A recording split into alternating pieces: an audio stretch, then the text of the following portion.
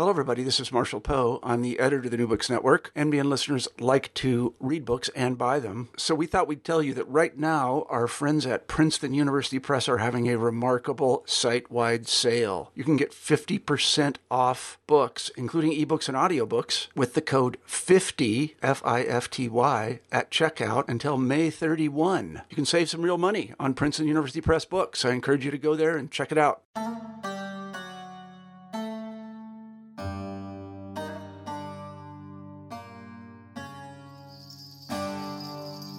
Connections between France and North Africa have long been shaped by colonialism, nationalism, and economics.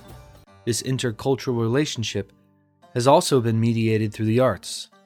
In Muslim Women in French Cinema, Voices of Maghrebi Migrants in France, Leslie Kellifer-Kemp examines one population who has often been left out of these cultural formations. Kemp focuses on the representation of first-generation Maghrebi women in France in documentaries, short films, feature films, and telefilms. Her analysis revolves around filmic textual analysis and the production, audience reception, and distribution of these art forms in contemporary French society. Kemp is attuned to filmic genre conventions, narrative structures, and formal techniques that media producers and artists use to both appeal to large mainstream audiences while challenging dominant stereotypes about Muslims. In our conversation, we discuss views of North Africans in French society, means for recovering voice in film, the role of religion in French cinema, the mediation of subjects in documentary films, the role of objects in voicing difference, expressing agency of women protagonists, the goals of dialogue and voiceover versus body language or nonverbal communication, and film's ability to challenge dominant stereotypes in France. I'm one of your co-hosts, Christian Peterson, and thanks again for listening to another episode of New Books in Islamic Studies. Without any further ado, here's my conversation with Leslie Kellifer-Kemp about Muslim Women in French Cinema, Voices of Maghrebi Migrants in France, published with Liverpool University Press in 2016. Welcome, Leslie. Thanks for joining us on New Books in Islamic Studies. How are you? I'm good. Thanks for having me. So this book, Muslim Women in French Cinema, I really enjoyed. It's a topic that I'm certainly interested in. And you do a really expansive job in covering not only what we might kind of expect, but all sorts of genres and types of materials. And I think it's a really wonderful resource for folks that might be interested in exploring this further.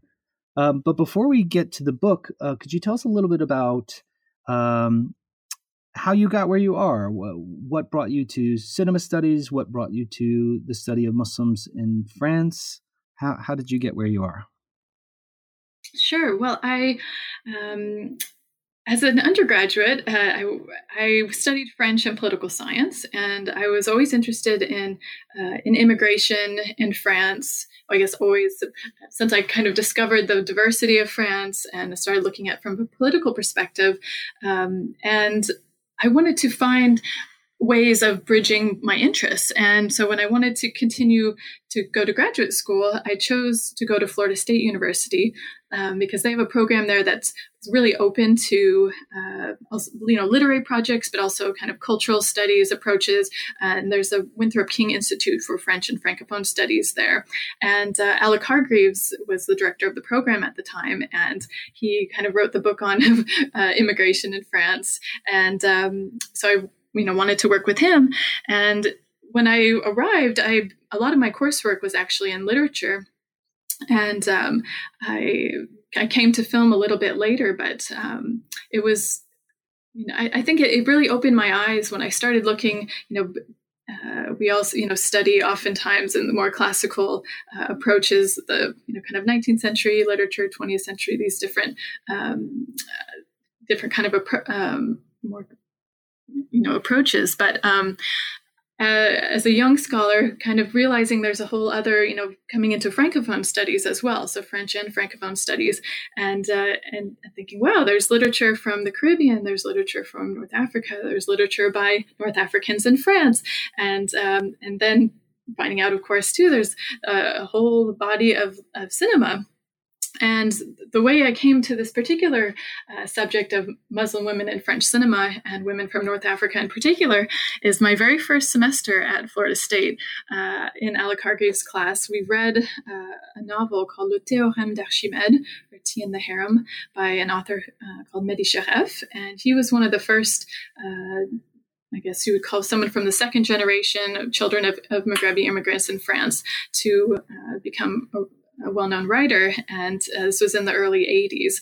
And in the dedication of the book, and so it's kind of, to give just brief summary, it talks about it's the experiences of this the protagonist, who is of North African origin, and his friendship with a majority ethnic Frenchman growing up in the outskirts of Paris in kind of difficult neighborhood. And a lot of it was inspired by Mehdi Cheref's life.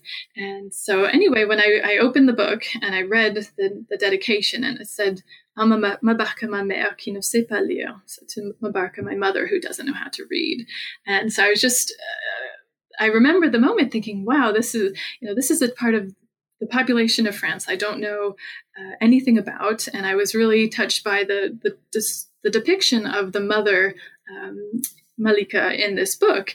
And Cheref actually, his book was a success, and he made the book into a film. So he was approached by Costa Gavras, and the film was very successful and kind of opened people's eyes, I think, also, to the presence of this population in France. There were other authors as well, but in cinema. And that's kind of where it started for me in terms of getting, really interested and wanting to know more. And as I went through graduate school and was looking, how might I shape my dissertation, I originally thought I would, do something about, the first generation, the generation of the mothers in cinema and literature. And when I started doing my field work and went to France doing research, I found a lot more films than I expected to find. And so that basically is how the book came to be just about films. So, every kind of step of the way, I started looking at feature films, and I thought, wow, there are a lot of documentaries that are really interesting. Then there are a lot of short films that are also interesting, and the made-for-television films, or telefilm. So that's how the book kind of became shaped.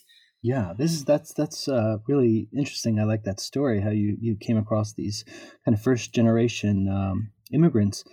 Could you tell us a little bit about North Africans in French society, and specifically these first-generation Maghrebi women? What's some of the cultural background we might need to know to get into your project? Sure. So this particular group of women, for the most part, were the wives of economic migrants who came to France. So the men typically came this was post-World War II, the 50s, 60s, and the women tended to come in the 60s and 70s. There was a process called regroupement familial, or family recruitment. And,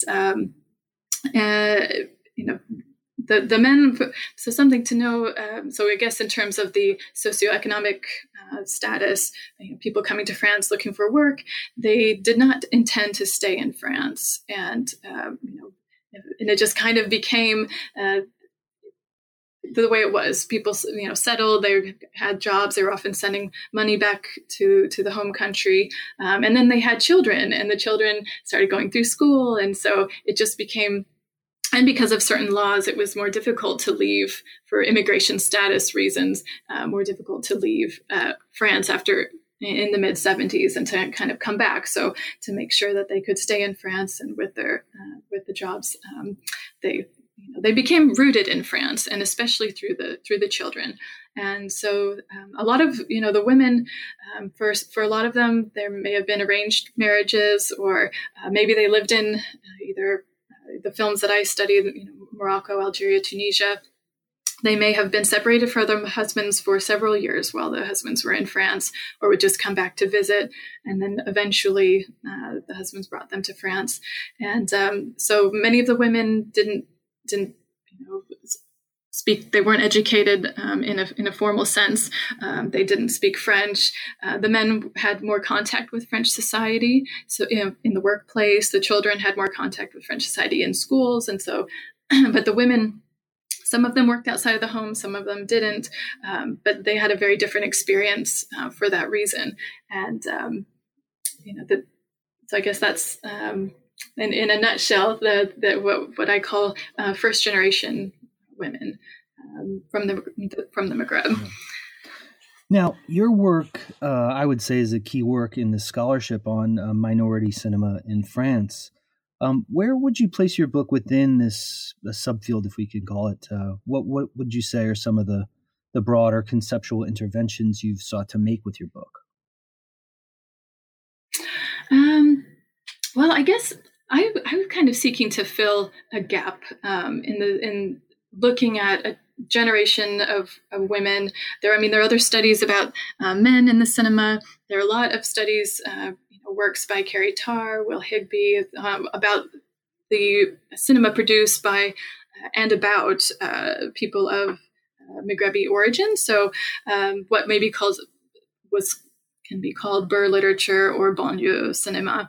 And so I just kind of saw that there were a lot of films that had been either overlooked or that people didn't know about, or roles within films that a lot has been done about, the children of immigrants, their experiences, but not about the parents' generation. And so that's kind of what I sought to fill, and also. Looking at an opportunity to take this subject and to, instead of going on kind of a thematic approach, to take, I divide the book by chapters that are devoted to different types of films. So a chapter on documentaries, short films, the telefilm, and then the feature films. So trying to also, especially with the made-for-television films, to look at films that are not always readily available, but have the potential to really impact perceptions about Maghrebi women and the broader population, Maghrebi population. And so that's, there's a lot of exciting work being done, but that was kind of my approach. Yeah, and the way you framed it around genre, I guess, as opposed to themes, I think really did work well when we get into these examples. One of the other kind of themes you set up in the beginning is this idea of voice, and you kind of alluded to this, but in the book you point out that these first generation Maghrebi women are often thought to be, by the larger society, or rendered in very particular ways, silent. So what does this idea of voice mean in your study, and how do you get at it through your analysis? Sure. So yes, as you mentioned, there's this perception that these first generation women, kind of a silent generation, often that's kind of a label, or submissive, don't communicate, don't branch out, don't get are very are rooted in France. And so looking at the idea of voice, not only we can consider it being types of self-expression, but also how the perspectives are transmitted or communicated. And as I was looking at a lot of different films, I realized that this is done in many different ways. So this is thinking about it very broadly in terms of like expressing the subject position. That could be through speech. What do they say? That could thinking about also in what language, to whom are they speaking, body language, analyzing that. In documentaries, the editing process, how that shapes or constrains the voices of the women, what they have to say is, so looking at point of view, subjectivity, representation, agency, and, thinking about just, to what extent do the films challenge these, existing perceptions that there's a disempowered, generation, Muslim women, and to think about how the film form itself can be used to in different ways, to do this, and just to kind of paint a much broader picture of Maghrebi women in France. That answers your question. Yeah. Now, since I'm situated within religious studies and Islamic studies more centrally, this is kind of a question that I'm going to take the liberty to ask. But Sure. you talk about, and you point to this in various ways, this kind of intersection of religion and French cinema that is not always very explicit, or a topic that is of interest. So to what extent is Islam as a category raised in these films, and what would you say the inclusion or very often the absence of overt Islamic references tell us, since these are by all accounts Muslim women? Mm-hmm.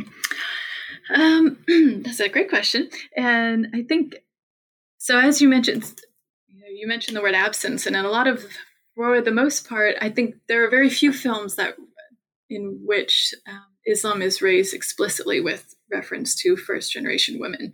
There are a few. There's a Yamina Benyighi documentary called Femmes d'Islam, and that and one part of that focuses on France.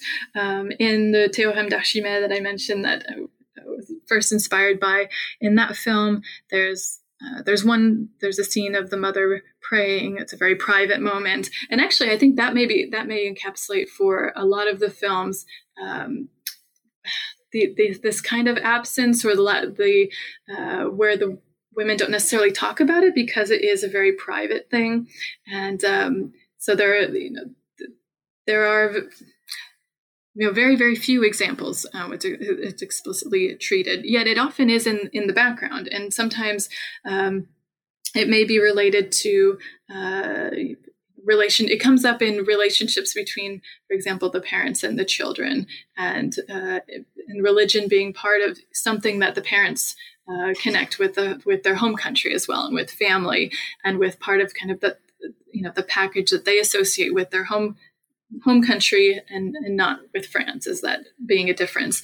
And so if you may have the parents practicing in certain ways, or having certain traditions associated with Islam, whereas if the children are seem to be rebelling a little bit, that's maybe where some tensions, certain expectations for young women marrying within the religion, something like that could. I wouldn't say it's always conflictual, but that's another area where it can come up. So oftentimes, yes, tradition, transmission, and so what does it tell us also, that the absence? I think there is a lot of directors, I would say, are somewhat hesitant to broach the topic. Maybe they also just have other things they want to say, or other things so it's there, but not necessarily at the forefront in a lot of films. And I think also there's a desire, of course, without speaking too generally, but by some directors, to not want to necessarily portray a difference with the larger population in France, and so to focus on the way people are similar, what they share, and of course integration, religion. Those are very big topics. But in part of it, I think also is, think about French culture.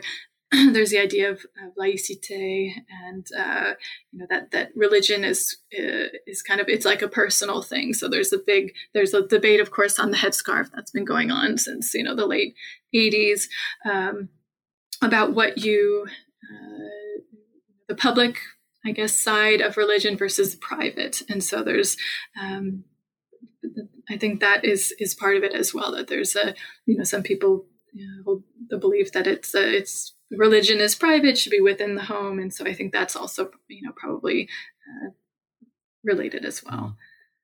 Now, when you start the book, you get into documentary films first. What are some of the formal patterns that you find in these films? How does things like framing and the mediation of subjects affect how these films can be understood? Well, when I was thinking about how to kind of structure the chapter, I was just noticing that in some of the films, there were kind of very heavy-handed techniques that were used. So, to convey a message, and that the women's voices, I felt in analyzing these, were being in some ways either changed or overlooked or used as kind of a link in the chain to make a certain argument. And so, certain things taken, either very brief interviews included amongst many others on a certain topic, or as compared to other approaches, I guess. So looking at not only what kinds of questions are being asked, who's doing the interviewing, what could affect the way in which the women and how maybe comfortable they are speaking. So all of these, and how does that make an impact? So I divide the chapter in these three groups. The first, kind of heavy-handed approach. The second is a much less heavy-handed approach, and then the third, it seems to be. So I talk about framing, like heavily framed in this first group, not so much in the second, and then in the third, it gives the impression that it's kind of this transparent process, that the women's voices are just being shared, but in fact, looking more closely, it's doctored isn't the right word, but it's being framed in a way that you wouldn't necessarily see or realize, without looking more closely. So, and what was interesting to me is the more I looked at, so I divided these into these three groups, but then there are always, of course, going to be examples. So maybe the most interesting of the groups to look at was the second one. So, and oftentimes, the directors are thinking, these are women who are not used to, speaking in front of cameras, talking about themselves. Oftentimes, what language are we going to interview the person in? And so they're trying to think about, there's no way that the women's voices could come through without any sort of influence. Of course, the questions will be asked. There's certain topics that they will focus on. But how did they approach these interviews and these films with the women? And so I found some of really, really interesting ones. Kind of a minimalist approach. So oftentimes, for example, filming the women in their own homes, oftentimes in the kitchen, because that was where the women spent a lot of their time. That's where the discussions in the families happen. It was more intimate space. Some of one director, and actually she was, some of these people, the directors are interviewing their parents or their moms. Some aren't, or maybe women that they knew growing up. But one woman and actually, just to mention, I interviewed quite a few of the directors and the documentary filmmakers especially. So it was interesting for me I could actually ask the questions like, how did you set this up? How, when thinking about, were the women's voices influenced? How did they represent themselves? How are their point of views coming across?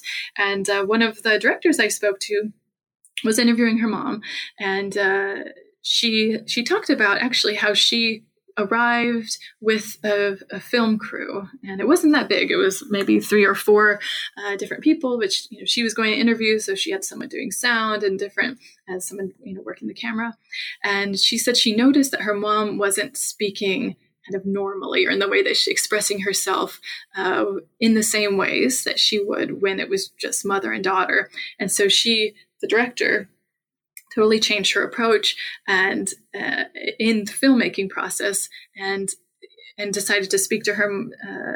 Her mom could speak she spoke Kabyle, so she would speak to her daughter the way she normally would, and then the daughter would add subtitles, and she got rid of the crew basically, and then she felt that this was a more authentic rendering of her mom's experience. And then so that's kind of one end of the spectrum. And then you have other films, like I talk about Yamina Benguigi's Mémoires d'immigrés, and how she's one of the cases is the third group that I mentioned, where it is fairly it seems a kind of minimalist in terms of that there doesn't seem to be a lot of intervention from the filmmaker, from the editing, from others, but it's actually quite involved when you start breaking down,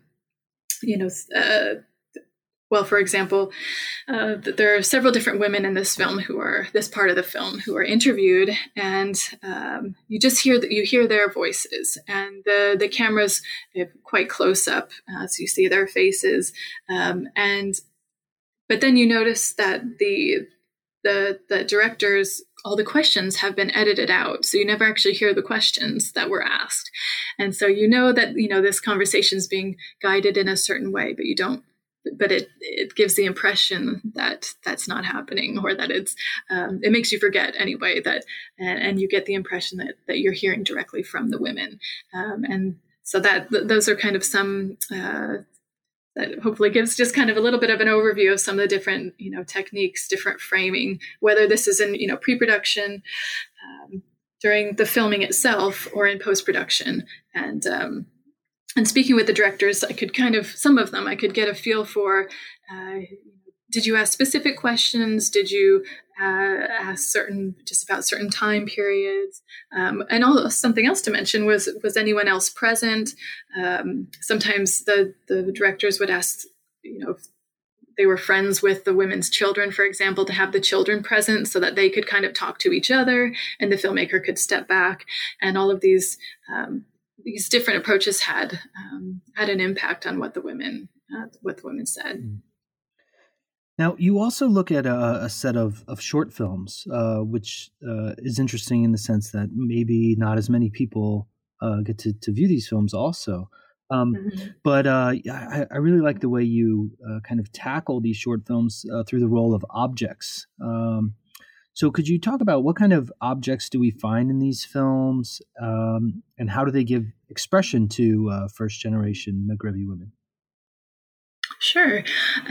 Something I noticed when I was viewing the short films, and as you mentioned, some of these they're not readily available, unfortunately. Although with the time, as time goes on, I'm finding some are coming out on DVD, for example. Some of these I had to go to France to see them. Others I could find DVDs, or even now, some of the films date back into the 90s, early 90s, for example. And the filmmakers since then have gone on to make feature films. And when those films come out, sometimes the DVD contains a short film as part of a bonus. So I'm happy to see that a few of the films, even since this was published, have become available on DVD. So when I was looking at these films, I noticed, this was the first time really I worked in depth on short films, and just noticed that there were certain objects, and not at all the same objects, that were coming, had a significant place in these films, and that they had a big impact on the narrative and on the way the women's experiences were being transmitted. And this was as diverse objects from a play script, a ball of yarn, a letter. Some of I talk about some of the objects, letters or written documents that in the films, will bring people together for various reasons, but also can hinder expression or communication because, for example, the women if they don't read French, then they need to ask someone for help, and so that can kind of bring people together. There's an example of a short film called Un Dimanche Matin à Marseille, Béranger. So Sunday Morning in Marseille, Béranger is the name of one of the characters. And in this, it's only 4-minute film by Mario Fanfani. The first generation woman receives a letter, and she is illiterate. So she needs help. And she takes it to her neighbor. And usually it's the woman of the house who will help her read the letter and presumably write to respond to it. But it's the neighbor's husband who is there. And he's not very understanding. You can tell he's a little, he doesn't want to help her, doesn't think much of her. And the first generation woman, says, "No, won't bother you. I'll come back when your wife is here." She comes back later, comes for help, and yet again, and is anxious, wants to know what's in the letter. And we learned through the eyes of this neighbor, who he sees a whole new side of this woman when he realizes the letter is from the woman's son who's in prison, and he's not doing so well health-wise. And so the neighbor's whole perspective of this Maghreb woman shifts and changes when he starts actually communicating with her. And it was this letter that brought them together. So that's one example. Another object, there is a really great filmmaker called Fejria Deliba, and she's actually an actress as well. And she's on the cover of the book, Fejria Deliba. So she plays, there's a feature film called Inshallah Dimanche, and she plays the lead role in that. But she made a short film called Le Petit Chat Mort, The Little Cat is Dead. And there's within this film, it's a dialogue between the mother and the daughter. And they're reading, the daughter asks the mother for help practicing her role in a Molière play. And the mother can read French, and so there's kind of a repartee and some misunderstandings that arise in reading this text, where there's a young about relationships, and there's kind of the bigger message about the daughter and what she's doing outside of the home, and this communication comes about, and our better understanding of the two generations, their differences in this context in France, through reading a Molière play. And so this classic French literature also, 17th century, brings up the question, about the French language and who's speaking the French language and how and what with it, then certain accents and how, the language is such a central part of French identity. And so using that in the film and also to transmit, I think one of the very unique things about this film also is there's some humor. There's some of the misunderstandings lead to the mother laughing, and it's a very joyous film actually as well. And it kind of counters sometimes there are other films that where either the women aren't kind of in this center of the film, but they're also portrayed as holding their daughters back or being stuck to tradition, or not necessarily the most positive view. So I think that it's an interesting film for that reason.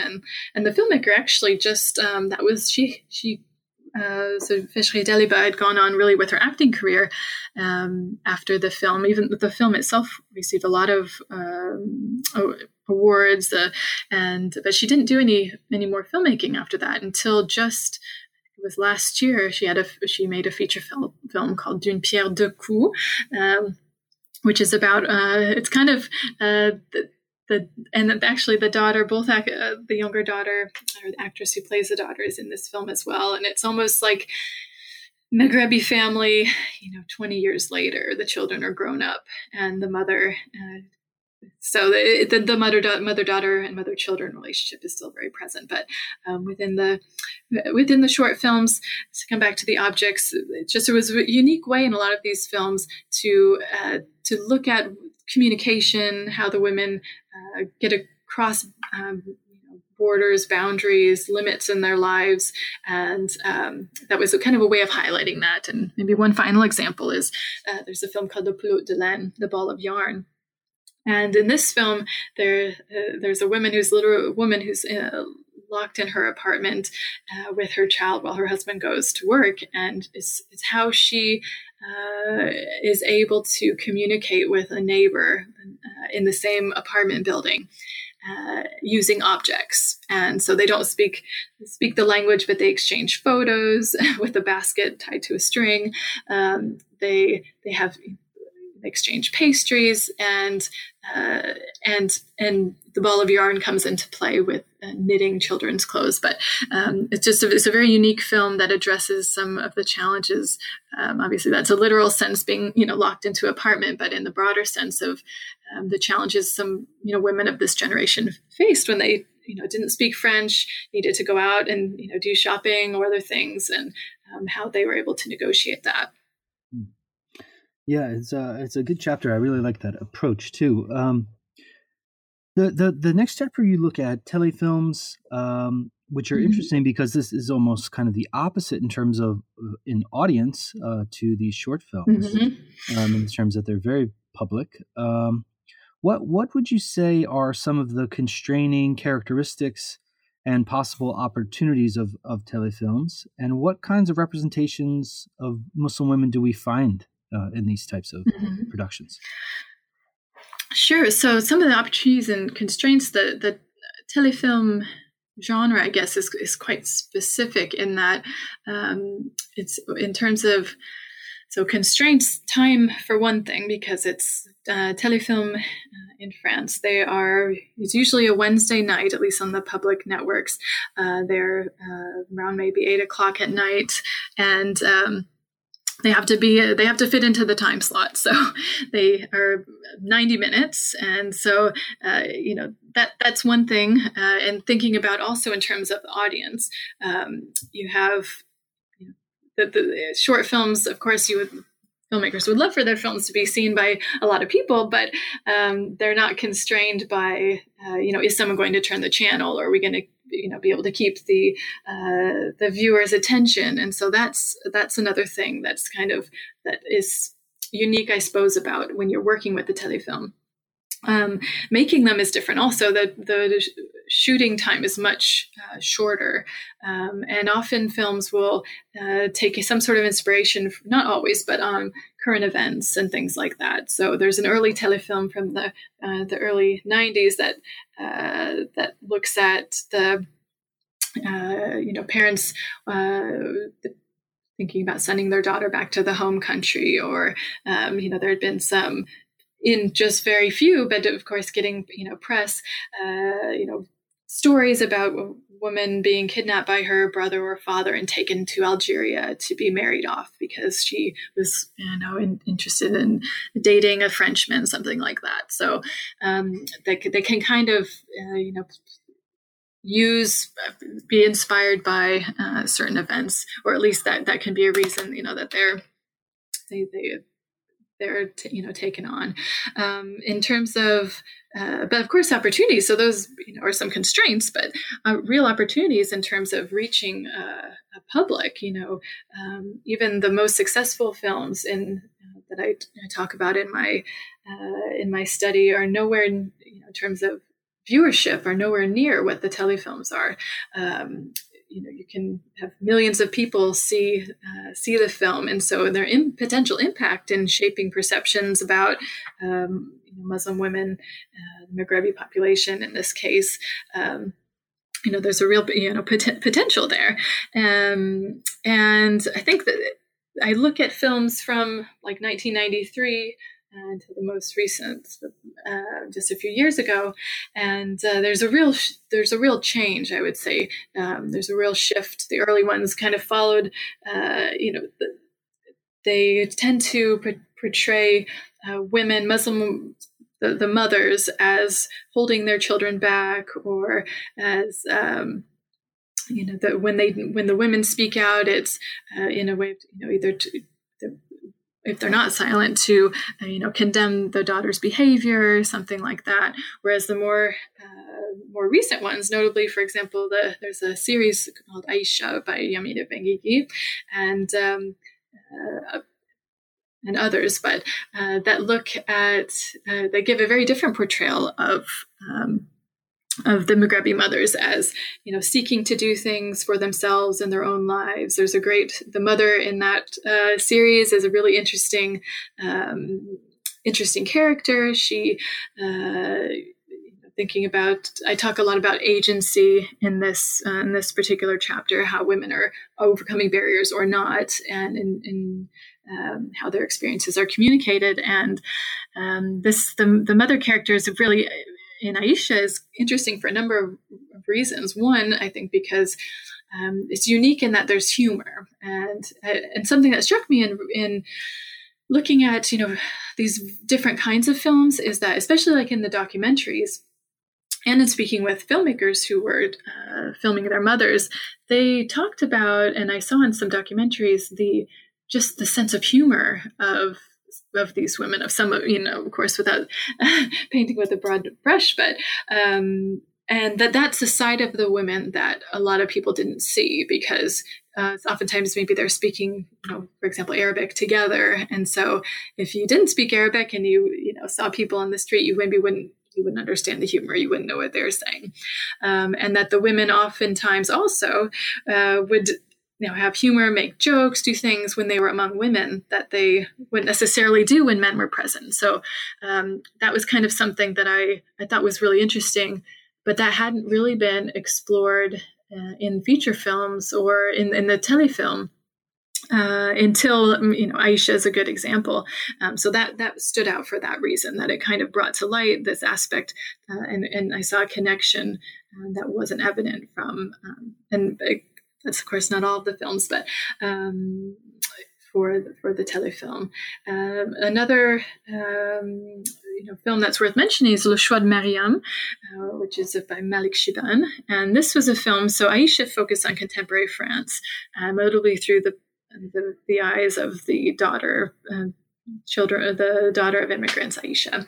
Le Choix de Mariam, produced around the same time period, is a 2-part telefilm, and that looks at which is also unique, looking at the moment of arrival of this first generation woman, Miriam, and her family in the 60s. And so, taking that perspective and highlighting that. So I think within the telefilm, there may be some,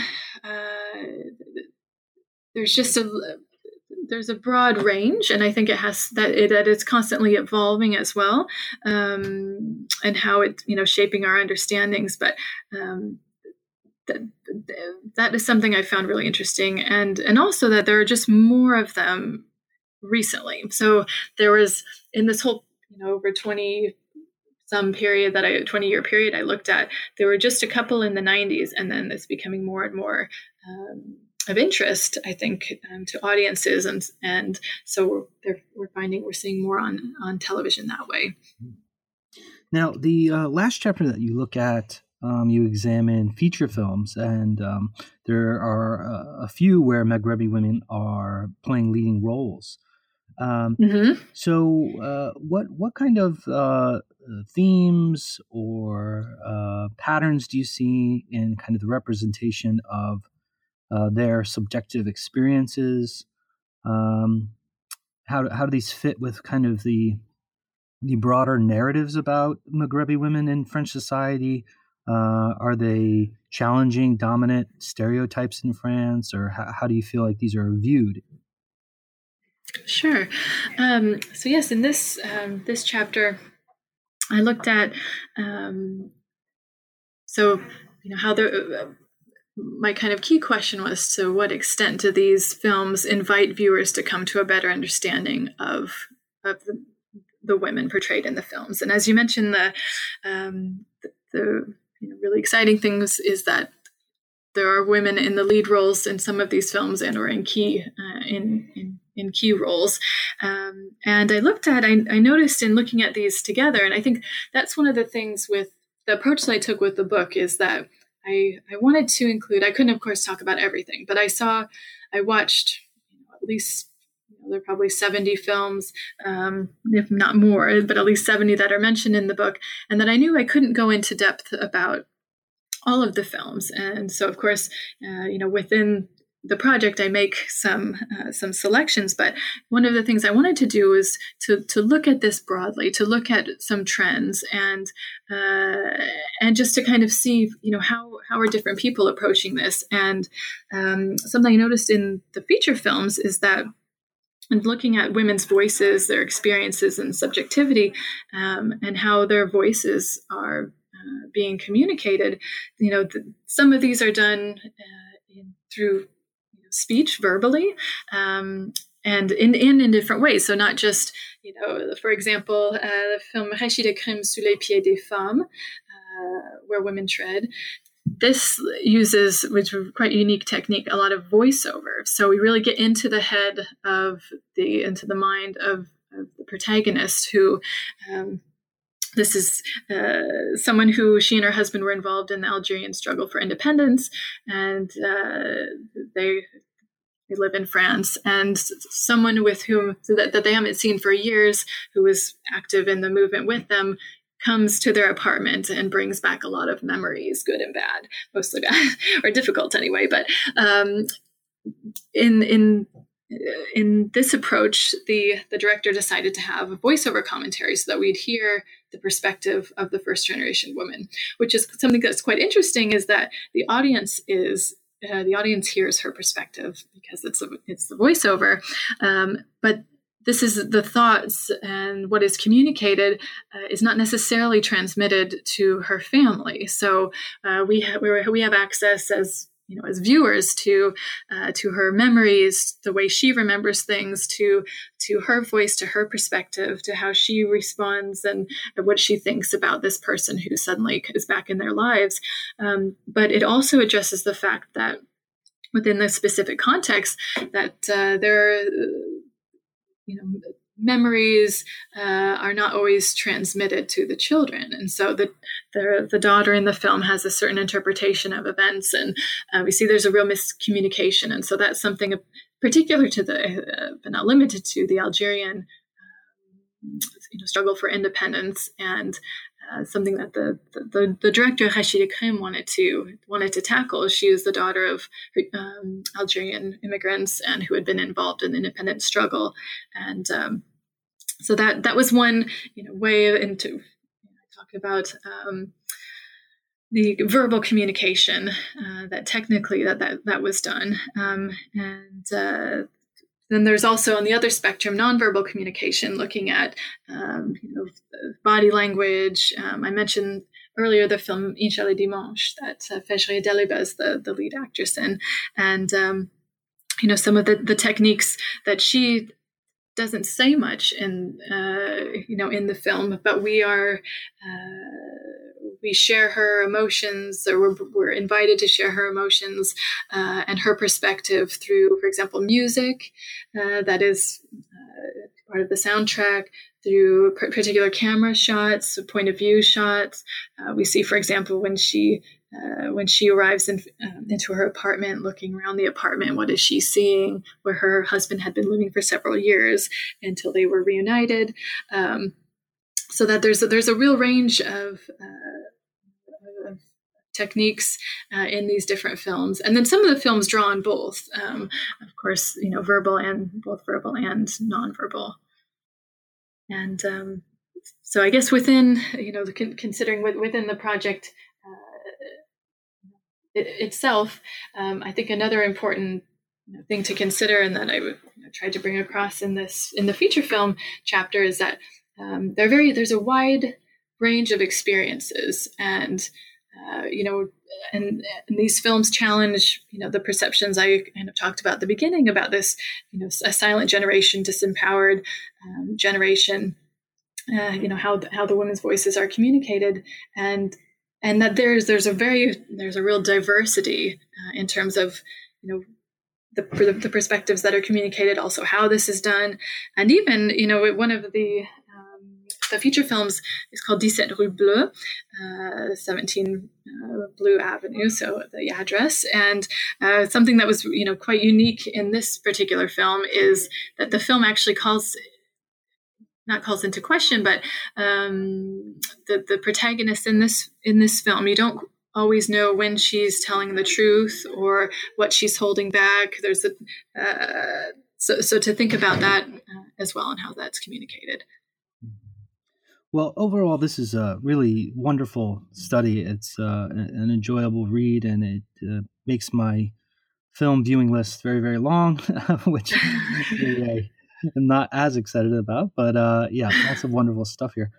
Before I let you go, could you tell us a little bit about some of the things you have lined up in terms of things you're working on?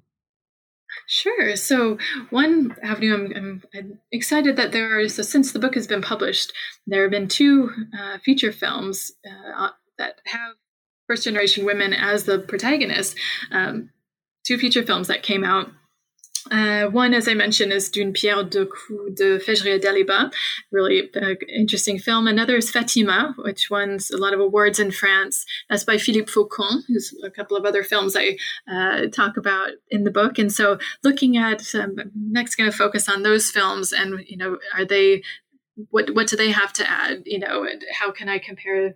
How do they compare to the films? Does it fit, well into kind of the framework that I established, or are they doing some new things?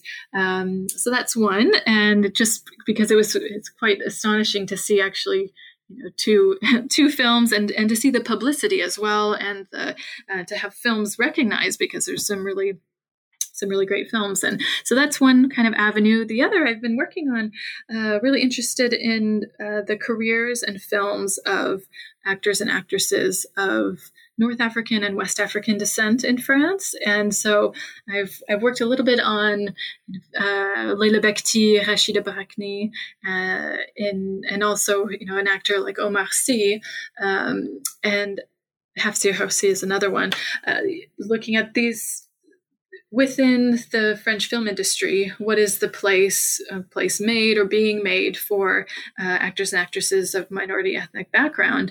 And, and also, what kinds of films are being made? What kind of choices are they getting? Are the fact that there are more and more actors and actresses or ethnic minority actors and actresses getting recognition in the film industry, mainstream through the equivalent of the Oscars, the César Awards, and others, is that having an impact, and to what extent on the French film industry? So I'm looking to kind of go down those two avenues. So and there are more and more films coming out all the time. So it's really exciting for me to never run out of stuff to work on. Exactly, just trying to keep up. Great. Well, Leslie, thank you so much for writing this wonderful book, and thanks for making the time to talk about it. Thanks, my pleasure. Thanks for the excellent questions.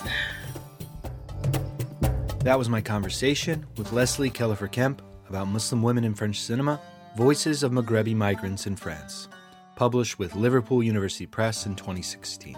Thanks for listening to New Books in Islamic Studies. We'll catch you next time.